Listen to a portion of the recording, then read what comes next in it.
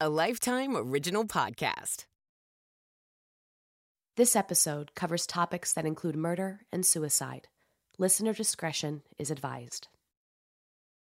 The February 1976 edition of the Sunday New York Times Magazine features a baffling multi-page spread. Next to an ad for low-tar cigarettes is an article entitled "Looking for the Next World." Celebrated investigative reporter James Phelan has been chasing a story about a weird New Age cult led by two people claiming to be prophets for months. Now he sits across from Herff Applewhite Jr. and Bonnie Lou Nettles while they sip bottles of Coca-Cola and preach about aliens. The would-be prophets estimate they have a couple hundred followers, and every last one of them believes that when the time is right, they'll be picked up by a UFO and ascend to a higher level of being. These people have abandoned their possessions, their careers, and their families because of Herff and Bonnie. They were told that the UFO would come within months, but already a year has passed with no sign of it. And James can't help but poke fun at them. It's not like he's taking any of this seriously. But maybe he should have. Because this silly New Age cult isn't like all the others. For the true believers, Herff and Bonnie's prophecy doesn't fizzle out. It ends in a scene that shocks the nation. I'm Quinlan Posner. And I'm Carrie Ipama. And this is Crime of a Lifetime.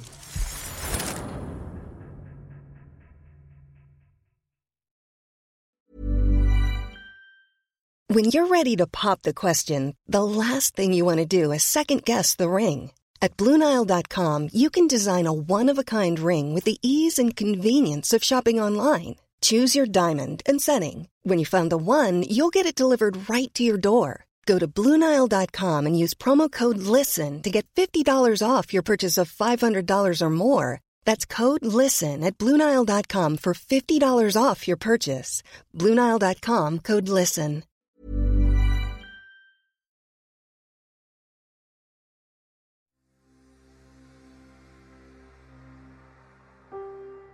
In the early 70s, for unknown reasons, things we could not understand, my life began to suddenly fall apart. It had been a very stable life, an acceptable life, certainly one that was considered legitimate and had respect to it in the community, as did T's life. that voice you just heard is of our main guy, Herff Applewhite. And yes, that is his name. And in that audio, he's describing how he met his non-romantic life partner, Bonnie Lou Nettles. These names, incredible already. We're at the top. But he calls her T in a TV broadcast called Beyond Human, which is frankly a very appropriate title for this couple. But before meeting Bonnie, Herff is having a really hard time. He's this lanky, salt and pepper-haired Texan who has done literally exactly what was expected of him his whole life. He graduated from college, he marries the May Queen, yes, brag about it, and he even considered going to seminary school to become a Presbyterian minister, just like his dad. But now he's 41 and his life has gone completely off the rails. He got fired from his well-paying job, his marriage of 12 years ended, he had a few failed flings. He's really struggling with his sexuality. All of his relationships are leaving him unfulfilled. And after he comes out as bisexual, his parents basically disown him. They think that he is the devil himself. So Herff is feeling really hopeless right about now. Until he meets Bonnie. He meets Bonnie, and her name is Bonnie Lou Nettles. And I know I've said it before, but I just have to highlight it again. Her name is Bonnie Lou Nettles, and his name is Herff Applewhite. I can't with these names already. But Bonnie's a lot like Herff. I mean, she doesn't quite fit into society either. She's got all weirdness of her own. So she's the mother of 4. That's not the weird thing. She's a dreamer. Again, not the weird thing, but she spends hours looking up at the stars and musing about UFOs with her daughter. And they wonder, what would it be like to leave Earth? Well, Bonnie has gone through a lot of the same problems as Herf. She's in the middle of getting divorced. She had a 23-year relationship with a Texas businessman, which didn't really survive Bonnie's obsession with dead people. And that's not like just because she's a nurse. She's constantly communing with spirits. She is, in fact, convinced that a monk who died centuries ago is at her side at all times, helping her discern astrological readings. She's got just spiritual guru vibes, Bonnie does. I don't know about you, Quinn, but I feel like we'd be friends with Bonnie, right? Or at least, have her over for wine so we could just, pick her brain because she would entertain us. Look, I don't know if I'm inviting her over. It sounds like that monk might come too, and I'm not sure if he's, judgmental or what. That's fair, and she's also bringing along spirits with her. But when she does seek the company of the living, it's usually people, predictable, like mediums, fortune tellers, people who are in tune with otherworldly things. And at one point, one of those people predicted that she'll someday meet a mysterious, tall man with light hair and a fair complexion. Now, you might be thinking to yourself, what a specific description. But it will pan out. It will pan out. When Bonnie runs into Herf at the hospital where she's a nurse, she thinks this must be fate. She tells Herf that they are destined to be together. Platonically, of course. Slow down. She does ask him about his birth date and time, though, so that she can compare their star charts. So right then and there, Herf dashes away to his car to go get his birth certificate because the car is a perfect place for a birth certificate. And he feels this connection with her immediately. It feels like they've known each other forever. Bonnie's astrological reading convinces Herf that the universe has big plans for them. Here's Herf again. From that moment, my life changed. Herf and Bonnie don't waste any time. Pretty quickly, they just move in together and start a business, the Christian Arts Center in Houston. But, it isn't really Christian. I guess that's just sort of clever branding. They sell books. They offer classes in astrology, mysticism, healing, metaphysics, and comparative religions. And personally, I am not actually religious, but that does sound a little more woo-woo than Christian. It feels to me like we should contact the Better Business Bureau because it feels a little bit like false advertising. But at this point, it's the 70s, and there are a lot of woo-woo ventures are springing up all across the country. And the New Age movement, as this is called, is just picking up speed. This is the dawning of the age of Aquarius. The age of Aquarius. But even Bonnie and Herf know that their ideas are a little bit odd. I mean, Herf tells a journalist, "We know that we are putting ourselves in jeopardy with 3/4 of the people of our past. A lot of people are going to say, old applesauce finally flipped." Now, that sentence actually doesn't make sense at all. No, I think he's saying they've lost their marbles, their screws have come loose. I don't know, and maybe they have. The Christian Arts Center fails pretty quickly, but that doesn't stop Herf and Bonnie. If anything, it frees them. In 1973, they leave Texas all together and embark on a cross-country trip in search of enlightenment. Now, if you're confused that these two are equal partners, they're in fact not, I would say. I mean, Herf is the follower of Bonnie, and he would follow her anywhere. He sees her as the visionary of the two of them, and she sees him as her intellectual equal, but she's calling the shots. They travel for months in search of a revelation. They camp on the Rogue River along the Oregon coast. And one night, under the trees and stars, Bonnie has an epiphany that would define their lives for the next few decades. She and Herf realize that they are the two witnesses described in the New Testament's book of Revelation.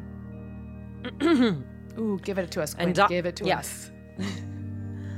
And I will give power unto my 2 witnesses.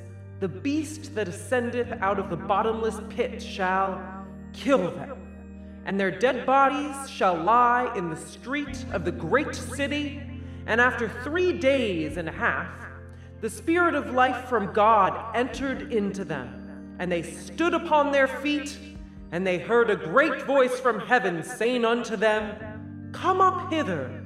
And they ascended up to heaven in a cloud. Whoa, I have chills. How did you do that to your voice? I had a low tar cigarette. Wow, the echo and everything. It's just, I'm really impressed by your skill set. I didn't know that you could do that. It's really remarkable. I didn't either. In case you didn't sort of get the meaning behind that, what that is saying is that Bonnie and Herf believe that they are destined to be martyred and resurrected before a world that would not believe them or their ideas. And they call this the demonstration. And listen, I don't know about you, but honestly, it sounds a little bit out there. But that's just me. That's just one person's opinion. I mean, you have one trip on mushrooms in an old growth forest and suddenly you're a biblical martyr and you're willing to die for it?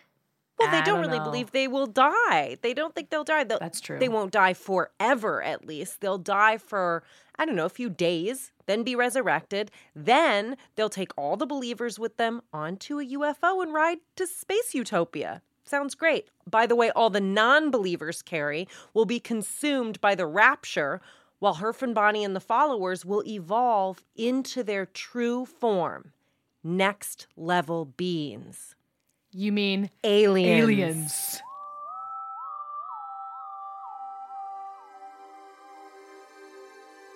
So with this new revelation, they have purpose. They have meaning in their life. So the two of them, Herf and Bonnie, start to spread their good word.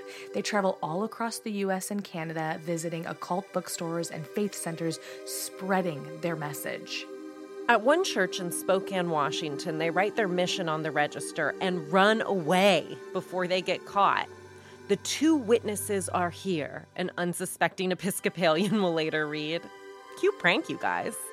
And a Baptist church in Oklahoma City, they approach the preacher himself with their pitch, and he throws them out on their behinds, indignantly informing them that he has Moses and Elijah and doesn't need anyone else. And also, Herf and Bonnie just don't have the same rings to their names as Moses and Elijah, After that, they are a little more subtle. They write notes about their mission and place them in between Psalms and Bibles all over the country. The 2, as they have taken to calling themselves, no longer have steady income since neither of them are working their jobs anymore. So to make money, they clean septic tanks and pawn their jewelry. For being super duper famous, like the 2 of the main characters in the most read book ever, it doesn't sound very glamorous. They basically live out of beater cars littered with maps and religious literature.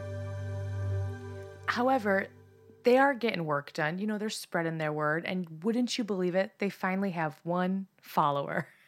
Her name is Sharon Morgan, and she took Bonnie and Herf's mind-body awareness class a year and a half before, and she felt that purpose in their teachings.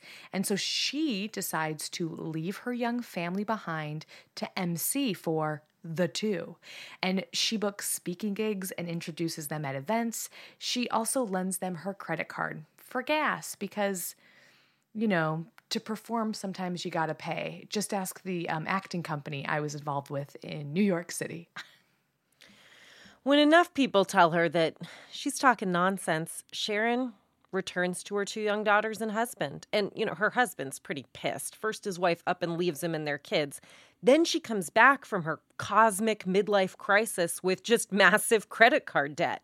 So he sics the police on Herf and Bonnie for credit card fraud. And when the police arrest them, they realize that Herf is driving a stolen rental car. A local Texas paper calls Herf and Bonnie the Netherworld Envoys. It's a great band name. In the picture in the article, Herff is clad in all black. He's staring straight at the camera, his hands held in front of him as he stands. And Bonnie sits to his left, dressed in a white jacket with a bold 70s lapel. And her gaze is just distant. She's not looking at the camera. She's not looking at Herff. She's looking up, really, to the heavens. You know, if this was a band, it's great cover art. To the charges, Herff pleads guilty to the car theft and he goes to jail for 6 months. Meanwhile, Bonnie waits for him until he's released. But it turns out to not be a setback for these budding prophets because prison gives Herff a lot of time alone in his jail cell, and he writes the first written statement of his and Bonnie's beliefs. Once Herff is released, the two begin mailing out the statement to ministers, evangelists, and awareness centers far and wide. And soon, they get their big break. Clarence Klug, a psychic guru, reads their statement and wants them to come to Ojai, California. Now, Ojai is this hotbed of new agey woo-woo, and Klug runs an LA-based metaphysical group. He invites Herff and Bonnie to speak to his followers about UFOs. And around April 1975, somewhere between 40 and 80 people pack into a living room to hear the story of Revelation. Herff and Bonnie introduce themselves as Guinea and Pig before delivering a fire and brimstone speech. The rapture is coming, but if people can overcome their human forms by giving up alcohol, sex, romance, familial attachments, and other human behaviors, then, just then, they will be allowed to board a UFO on its way to space utopia rather than stay on Earth and die. Joan Culpepper, the host that evening, would later tell the New York Times, "They laid it on the line that night. They were very stern. There was not any kind of loving, kindness, or nurturing. They said anyone who followed would travel with them on a spaceship to a higher level, to heaven." Many of the people in that room became the earliest converts to what the two called the Human Individual Metamorphosis Movement, HIM for short. They would later be called the Overcomers, and then, of course, Heaven's Gate. All kinds of people are drawn to their message. Many are young, like Julie LaMontagne, a nurse reeling from the loss of her father, and Gary St. Louis, a recent college grad fascinated by UFOs. Some, however, are older. John Craig. He's a middle-aged successful land developer and former Republican candidate for Colorado's state legislature, and his wife, Marianne, is his high school sweetheart, and together the two of them have 6 kids. His colleagues describe him as an ideal businessman with no problems, with perhaps the finest family in town. But John abandons his life completely to follow the two. One hot evening in July, his wife and 6 kids come home from a swim meet to find a goodbye note from John. With only pocket cash and his Chevy, John has left his children and wife of 21 years to seek out the UFO cult. And that might be the hardest part about being in Herff and Bonnie's movement. All of their followers have to cut off their relationships to their family and friends. In a TV broadcast called Beyond Human, Herff explains why this is so important. In a sense, our Father's kingdom says, I'm it.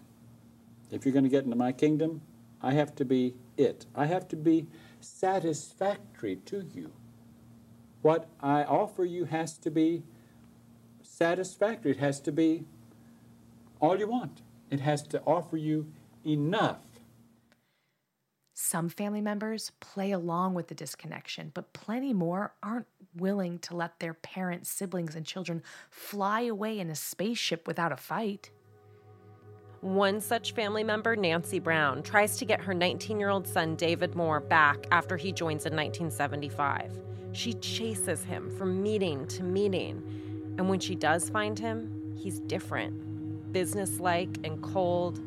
His long hair has been cut short, his jeans and boots have been swapped for a white shirt and trousers, and he refuses to come home with her. All she can do is hope that this is just a phase and that it will pass. I just find that so heartbreaking because I think about the kinds of conversations I will have with my kids as they're older and what sort of cautionary tales to tell them and what to look out for. And I am telling you that joining a cult is not one of the conversations I plan to have. And the worries that I have are vast. But the thought that you would protect them from all these things, and then the thing you would lose them to would be a cult, it shakes me up. And to be absolutely helpless, because what and can to realize she do? It's just and it feels like it's just as bad, just as deep a loss as losing them to drugs or something else that you would think to talk about, because you can picture this mom going up to her child and them just looking at her like she's a stranger. It breaks my heart.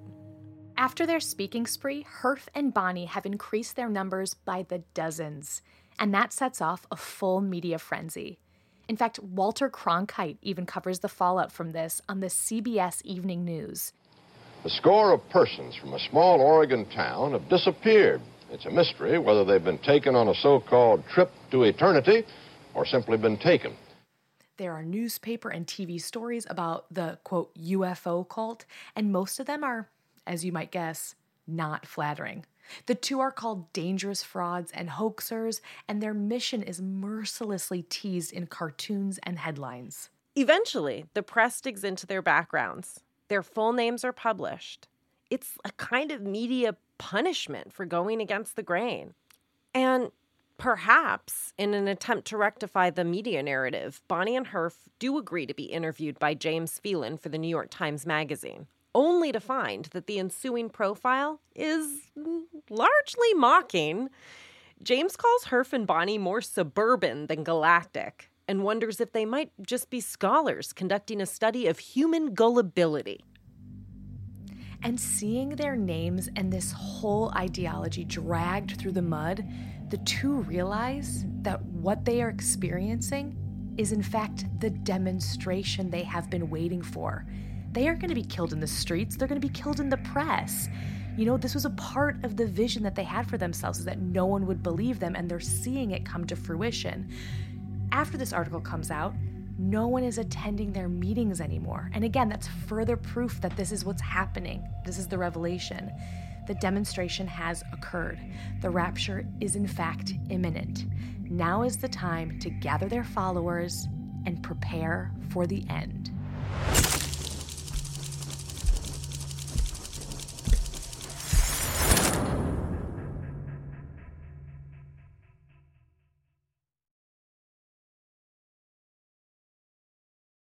After 9 months of campaigning, Herff and Bonnie decide it's time.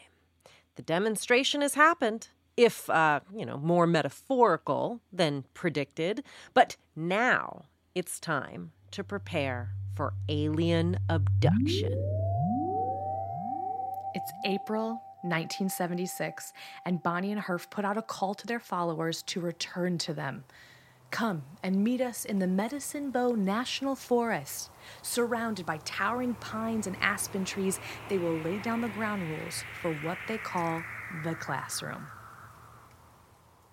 Beyond the obvious give up all vices, sex, and relationships, students are to follow the 17 steps provided by Bonnie and Herff, behavioral guidelines necessary to overcome one's human condition.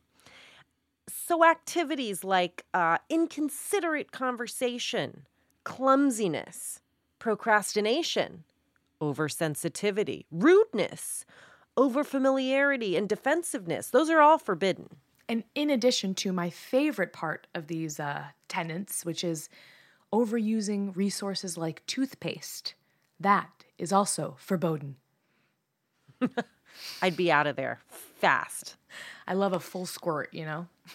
But the folks that are still in, the loyal ones, they are going to get some new names, all of them ending in OD, like Ann OD or Mike OD. To me, that is a dog that Garfield did not like, but according to Herff and Bonnie, Odie means child of God. Wow. Big stuff. And they adopt a new language. They call the houses crafts. The kitchens they call Nutrilabs. The laundry is a fiber lab. That one's pretty clever. And the students' bodies that are referred to over and over and over and over again are called vehicles. It sounds really complicated to me. I'm kind of the mind, if it ain't broke, don't fix it. I don't know that they need to be doing all these secret words. I've never found anyone to struggle with the word kitchen, but okay. Over time, they all divorce themselves from their old identities, what makes them human, so that they can become more like the aliens which they hope to meet. Herf and Bonnie are pretty clear, in fact, on what aliens look like. And they're nothing like how the media portrays them as giant insects or slimy reptilians.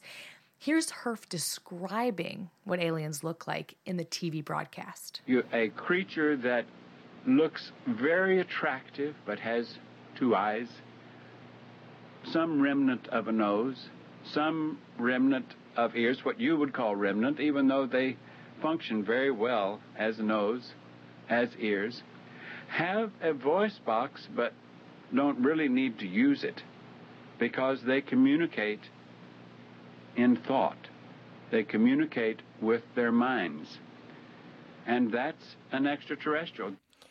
They believe aliens, or next-level bodies, are genderless and very pleasant-looking, oftentimes somewhat childlike or wisely gentle in their appearance. So, naturally, the two wanted to reflect that in how they dress their bodies.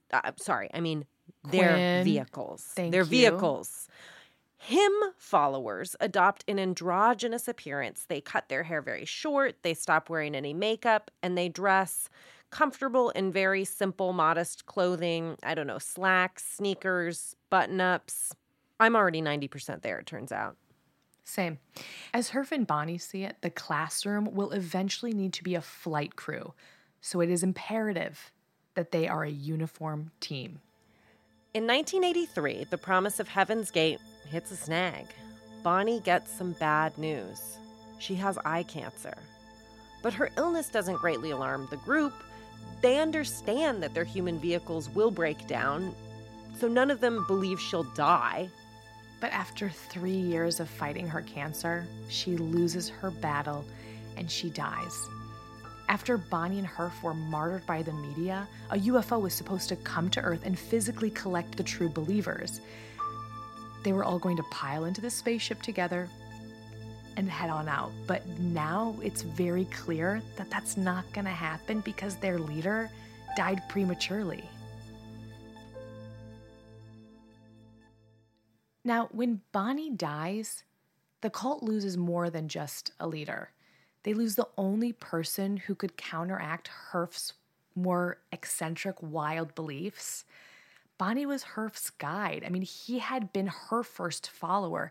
And while he may have been the mouthpiece, she was the visionary.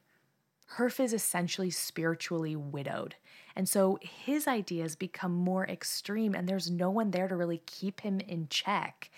And soon after, he actually holds a ceremony where he marries every one of his followers. In his own words, old applesauce finally flipped. Now that Bonnie is gone, Herf decides that he wasn't one of the twos. He was actually Jesus. And everyone's like, oh yeah, sure. You did look familiar, but I wasn't going to say anything. Bonnie, of course, is the Heavenly Father, a.k.a. God. Which it's got to be a little awkward to find that out after the fact. I'm just saying. Yeah, sure. Well, just as Jesus carried out God's will on earth, so too is Herf carrying out Bonnie's will. Maybe the biggest adjustment to Heaven's Gate is just how they'll get on the UFO. Herf has to rationalize Bonnie's death somehow. I mean, they were all supposed to get on the spaceship together. But now, Bonnie's gone, and it seems like there's only one way they'll get there. Herf decides that in order to ascend to the next level, their bodies must die. Warning, red flag, extreme belief alert. Herf's promotion from alien visitor to alien visitor, who was also Jesus reincarnated, was not the only escalation the group saw under Herf. He's also exercising his own demons through leadership. I mean, as a queer man raised by a Southern minister, he is not at peace with his sexuality at all. One morning, he announces to the class that he has had a nocturnal emission, aka a wet dream, And while we learn in health class that this is quite normal, to Herf, it's a grave weakness. He tells the class that he's got this idea that might help them divorce themselves from their human vehicles' sexual desires, which are keeping them from overcoming. So he's like, hey guys, would anyone be interested in castration? They all know that sex is the greatest addiction that somebody has to overcome to become a next level being. Herf has ground that idea into them. In a TV broadcast, he says that God is love. Only Lucifer would have you believe that sex is love, and he would use it to his advantage. He knows that as long as you participate in that drug, your capacity for recognizing the truth is just about as good as it is for someone who's had a half a dozen martinis. Now, the castration feels extreme to some, but then again, ascending to the next level was never supposed to be easy. And they do have a nurse on the crew, Lavati, aka Julie LaMontagne, and she even worked for an orchiectomist, a doctor who actually deals with testicles. That's a New York Times crossword puzzle word. You're welcome, folks. But everybody's still nervous. Imagine that. I mean, what Herf is asking, it's pretty risky, maybe even deadly. If the authorities find out, everyone's going to get in a ton of trouble. So Herf puts up a sign that says Mexico on the door to the room where they're going to perform the procedure, because that way, if they ever get questioned by the police, they can say they went to Mexico to get the surgery and they won't actually be lying. You know, that is wild. I mean, it is one way to build a defense, but I got to tell you, I'm not nuts about this idea. You know who else isn't nuts about the idea? The nuts. Steve McCarter, or Srodi as Herf has renamed him, jumps at the chance to prove his devotion. A little bit about him. Before joining Heaven's Gate, Steve was a popular, high-achieving teenager. Now Steve, or Srodi, is amongst the most zealous members of Heaven's Gate. He's ready to make any sacrifice to prove that he is worthy of entry into the next level. In fact, they flip a coin and he wins. And when you win, he gets to go first, and he lies down on the table, ready to go under the knife. Lavoti begins her work with the scalpel, and all seems fine at first. Relatively speaking, of course, someone's getting castrated, but suddenly things go very, very wrong. There's too much blood. So they try to call a priest to help. They're trying to avoid any interaction with authorities, I guess, and the priest is just baffled. They need a doctor, not a minister. So the group is forced to take Srodi to the hospital, where he stays overnight, and he is going to be okay. Two members, Janoti and Suwodi, and you're welcome for these pronouncers. We actually don't know how to say these names if that wasn't abundantly clear. They go to the pier and they actually toss the tainted testicle sac off of it, just in case the police wonder why a group of religious cranks decided to perform surgery on one another. Srodi's experience is treated just merely as a setback. It does not kill this idea of castration. They just now know they need real doctors to perform the procedure. So they closed the TaskRabbit account where they were sourcing them? No. But they do find a few willing doctors. And around 7 more members, including Herf, are castrated. The castrations happen in the early 90s when Heaven's Gate is beginning to feel like the end is nigh, it is near. It's been years and years of them waiting, and everyone's just a little antsy to get to the next step. Yes, they have ants in their pants, but little else at this point. They've been working on a last-ditch campaign to recruit new members so that more may be saved from the coming doom. Since the last recruitment effort over a decade ago, the world has changed. Now Herf doesn't have to rely on handwritten flyers to get the word out. He's broadcasting a satellite program called Beyond Human. And Herf's recording hours and hours of home videos promoting Heaven's Gate. In one home video, he announces their most exciting advancement. We have a website now. You know, it's the popular thing. Everybody has to have a website. We have a website on the internet called Heaven's Gate. HeavensGate, of course, .com. To make money to fund the cult, the group starts a business building websites for clients. And While they're there, they build their own website to spread the word of Heaven's Gate. They create a cool logo for themselves. Heavens is written in blue block letters over a galactic background. It's just, you got to see this. It's undeniably rad. Gate uses the same A as the one in Heavens, but it goes downward in the shape of a keyhole. Wow. The letters of Gate are rainbow. It's very 90s. They've also digitally illustrated what they believe aliens to look like. And here's what they think they look like. They're silver, obviously, not green, and they have big round heads with almond eyes. It doesn't sound very original. It's not unique, and that's what upsets me about this. It's not unique. No, I think it gives it even more credence because they're just being honest. We all know that's what aliens look like. The design element is minor compared to how much information they pack into this site. Pages and pages of the group's history, their beliefs, and links to videos of Herf sermonizing. And yet, after all this hard work and this really rad logo, the response is not what they hope. Would you believe it? The message boards have negative feedback. It's wild. They're called crazy and freaks, and they're actually told to kill themselves, which feels a little on the nose on this one. And as it turns out, trolls are as old as the internet. And just as it was in the late 70s, their recruiting efforts were met with public persecution yet again. Heaven's Gate starts to lose hope that they'll be able to recruit any more students, and they begin to think more and more about graduation.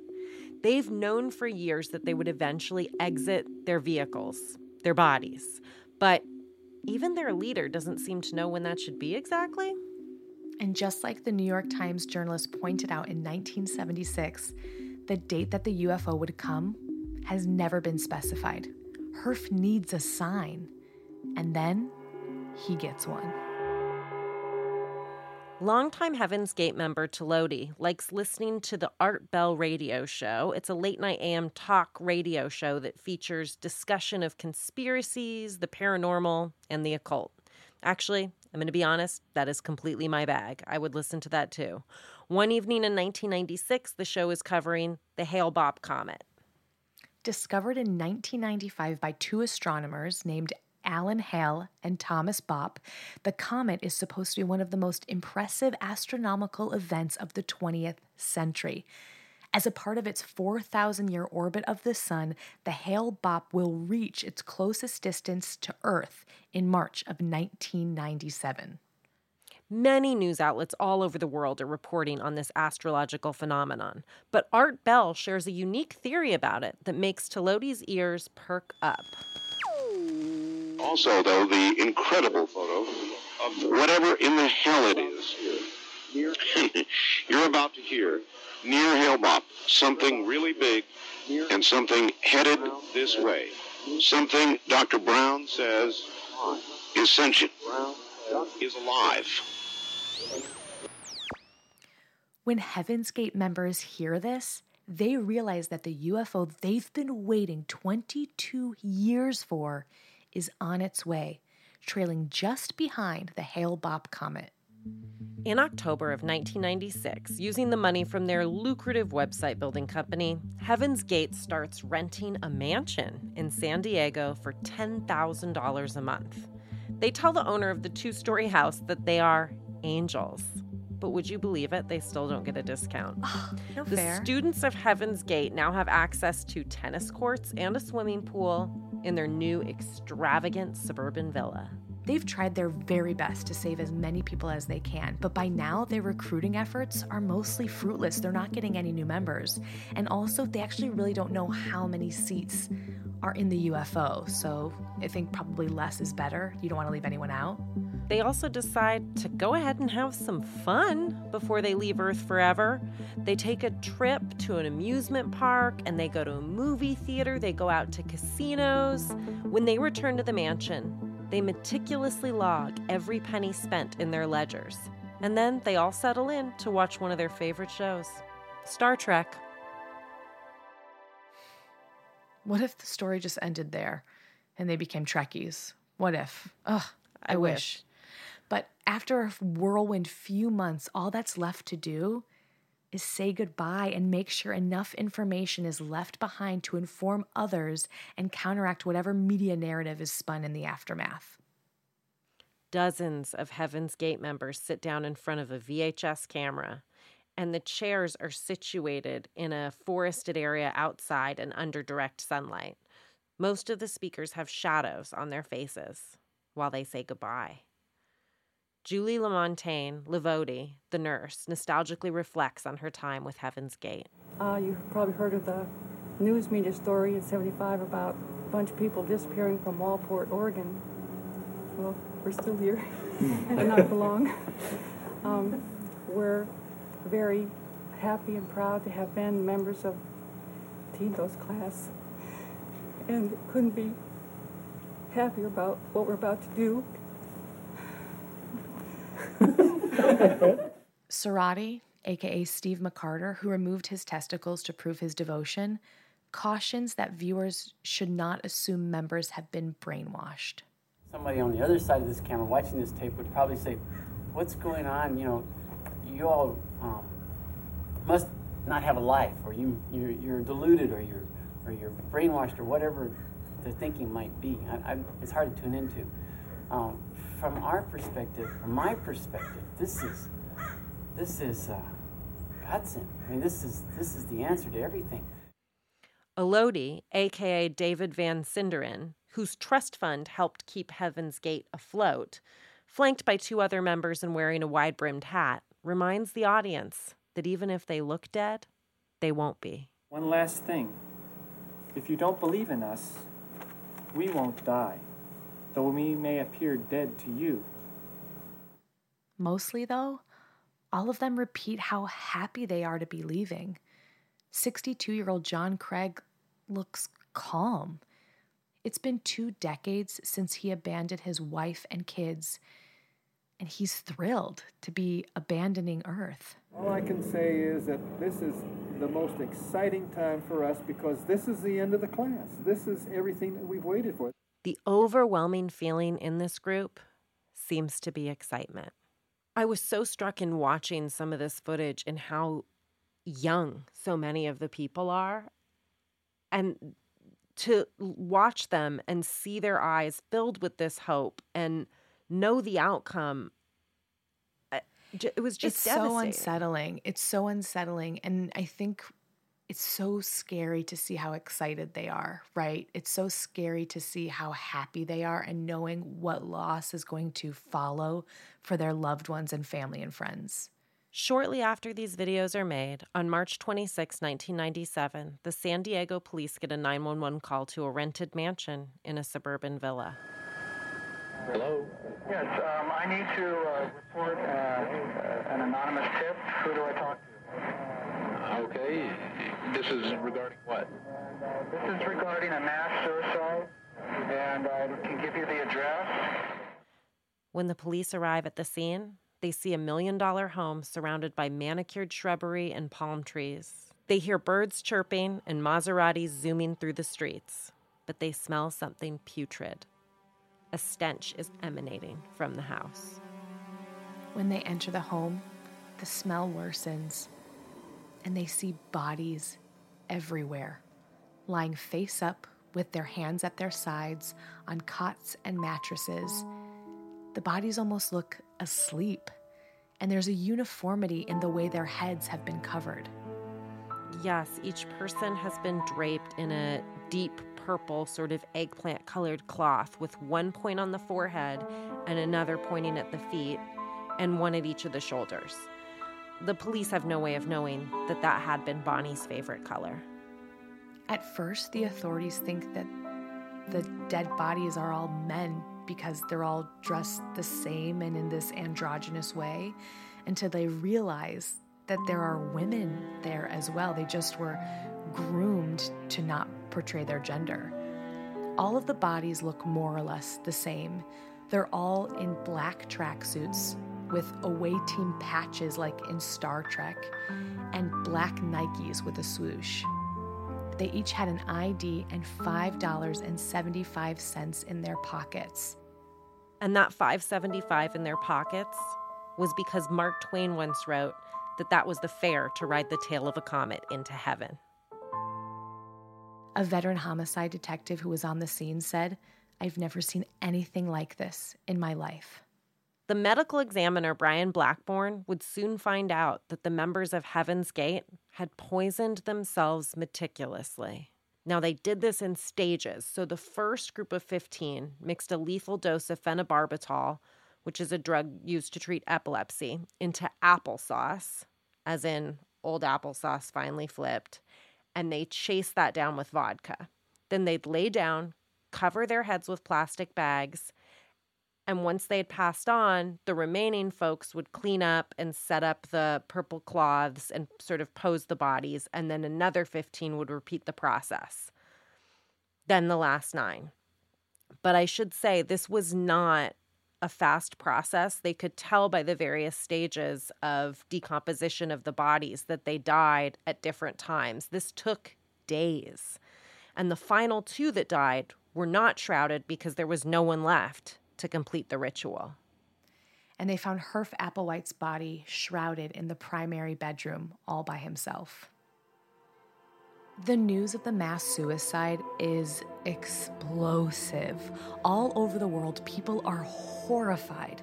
President Clinton calls the suicides heartbreaking, sickening. Even Nike weighs in, discontinuing the Decades shoe line, which Heaven's Gate members had been wearing when they died, saying the deaths had nothing to do with Nike.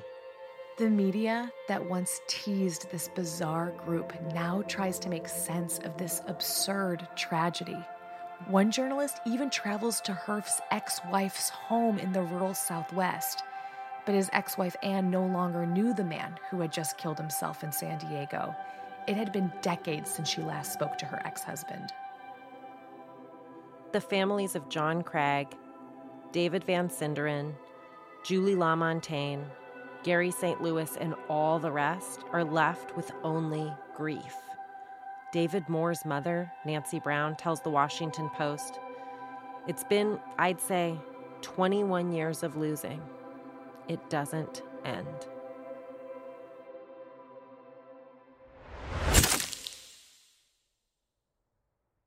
Okay, I think we can all agree.